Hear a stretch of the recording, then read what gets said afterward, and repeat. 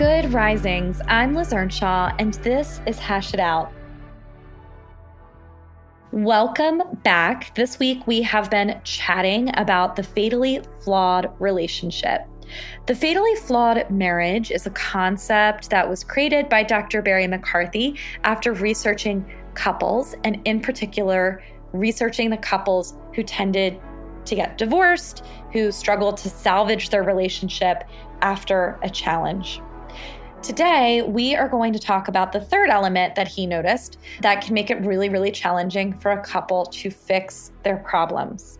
The first two were a broken respect bond and a broken trust bond. And if you didn't listen the last 2 days, you can go back and you can check those episodes out where I kind of talk about what those are. So what is a broken intimacy bond?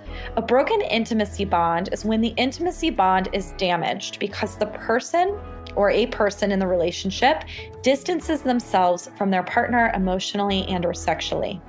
We talk a lot on this podcast about the concept of turning towards, turning away, and turning against. And we know from John Gottman's work that there is something called the distance and isolation cascade. When one person in a relationship starts to withdraw from the relationship, sexually or emotionally, they break that bond of intimacy, right? And what that other person experiences it as is they experience it as a partner who doesn't care. And when you think your partner doesn't care, what we call that in the couples therapy world is that you see them as turning away from you. And as they turn away from you, what's going to happen on your end? Well, what you're going to do is you're going to start turning away from them. And over time, there's going to be less and less and less energy in the relationship. When it gets to a point where neither person is giving energy into the relationship, Dr. Sue Johnson calls this the freeze and flee stage of a relationship. As I said, John Gottman calls it distance and isolation cascade. People get more and more distanced, more and more isolated. And then, as Sue says, they freeze and they flee.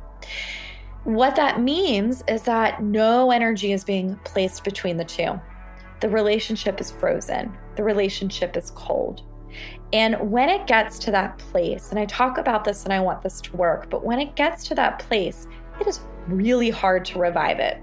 Right? It is like a dead relationship. So when one person completely cuts off emotional intimacy, sexual intimacy, what will happen over time is that the other person will stop trying to. And when that happens, it is incredibly challenging to get the relationship back on track. If, though, this is something that's happening in your relationship, it doesn't mean that all hope is lost. As I mentioned in previous episodes this week, things can improve. They can improve if both people are willing to do the work. And it will be really uncomfortable and hard work, of course, but you both would have to be willing to lean into it. So if you're in a relationship where you notice that there's been this distance and isolation cascade that has made you feel like roommates rather than partners, and you're both willing to take a good hard look on what happened and how to improve it and lean into the vulnerability to do it, things can change. They would have to change through addressing intimacy, though. When there's a broken intimacy bond, you have to revive the closeness. You have to revive the intimacy. So you're going to have to be vulnerable. You have to talk about your feelings.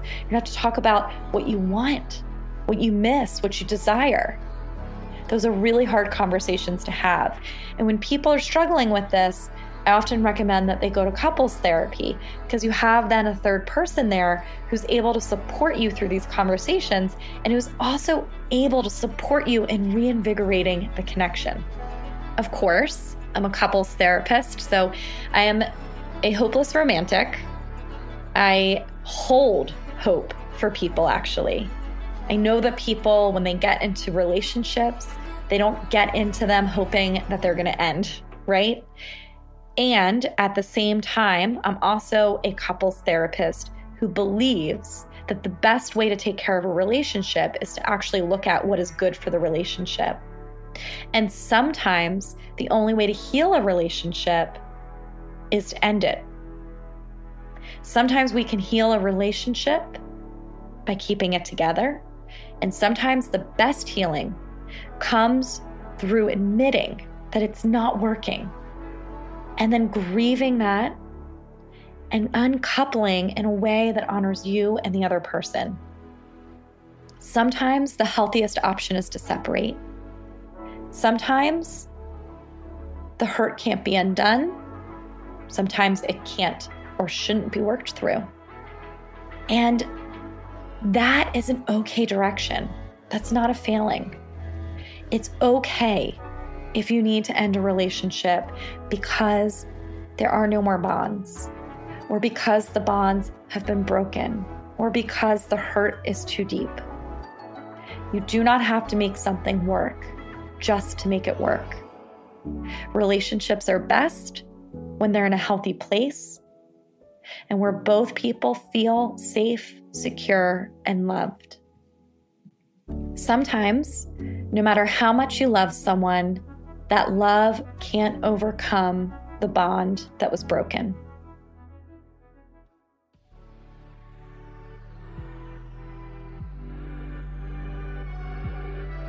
I'm Liz Earnshaw.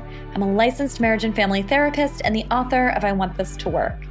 Thank you so much for listening to Good Risings. We love to hear from you, so please take a moment to leave a review. Until next time, love on your loved ones, and when that gets hard, tune into me to learn how to hash it out.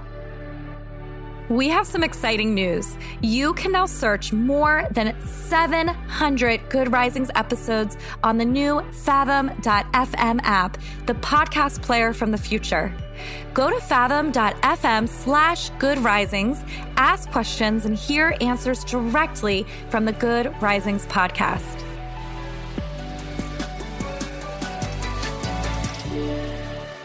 Good Risings is presented by Cavalry Audio. Did you know that most vitamin D3 supplements come from sheep's wool? I'm Kat, founder of Ritual. We're making traceability the new standard for the supplement industry. When I was pregnant, I couldn't find a multivitamin I could trust, so I created my own. Ours is made traceable, third-party tested, and clean label project certified. Oh, and our vitamin D3? It comes from sustainably harvested lichen from England, not sheep. Trace for yourself with 25% off at ritual.com/podcast.